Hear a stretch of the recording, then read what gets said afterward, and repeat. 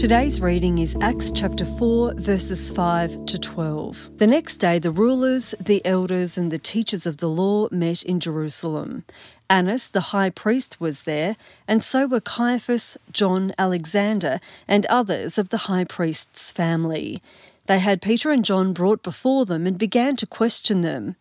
"By what power or what name did you do this?" Then Peter, filled with the Holy Spirit, said to them, "Rulers and elders of the people, if we are being called to account today for an act of kindness shown to a man who was lame, and being asked how he was healed, then know this, you and all the people of Israel. It is by the name of Jesus Christ of Nazareth, who you crucified, but whom God raised from the dead, that this man stands before you healed. Jesus is the stone you builders rejected, which has become the cornerstone. Salvation is found in no one else, for there is no other name under heaven given to mankind by which we must be saved." Have you noticed that no one uses the name Charles Darwin as a swear word? No one asks for things in the name of Buddha.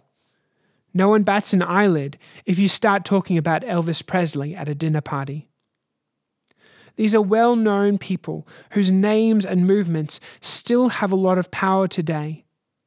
But their names have nowhere near as much power as the name of Jesus. The name of Jesus is still the most powerful name in the world. When Peter and John are brought before Annas the high priest and other big names, they are asked, "By what power or name do you do this?" Peter is filled with the Holy Spirit and tells them exactly by whose power and name. Jesus. He tells his listeners straight up that there is no name under heaven by which we must be saved. His directness is awesome considering he's speaking to the most powerful religious leaders in the land. But he can't help himself.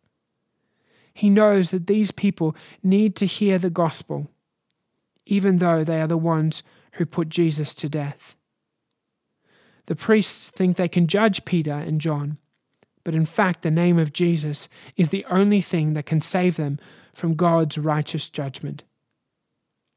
The name of Jesus has as much power to heal and save as ever.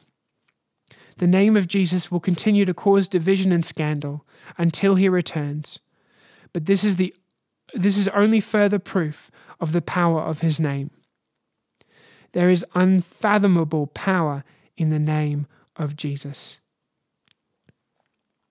Holy Spirit, sanctifier, thank you for Jesus and the power he has in my life. Help me to draw on the power of his name and share his goodness with those around me. May my whole life declare that salvation is found in no one else. Amen. If you have any questions or would like to find out more about our church, visit stbarts.com.au.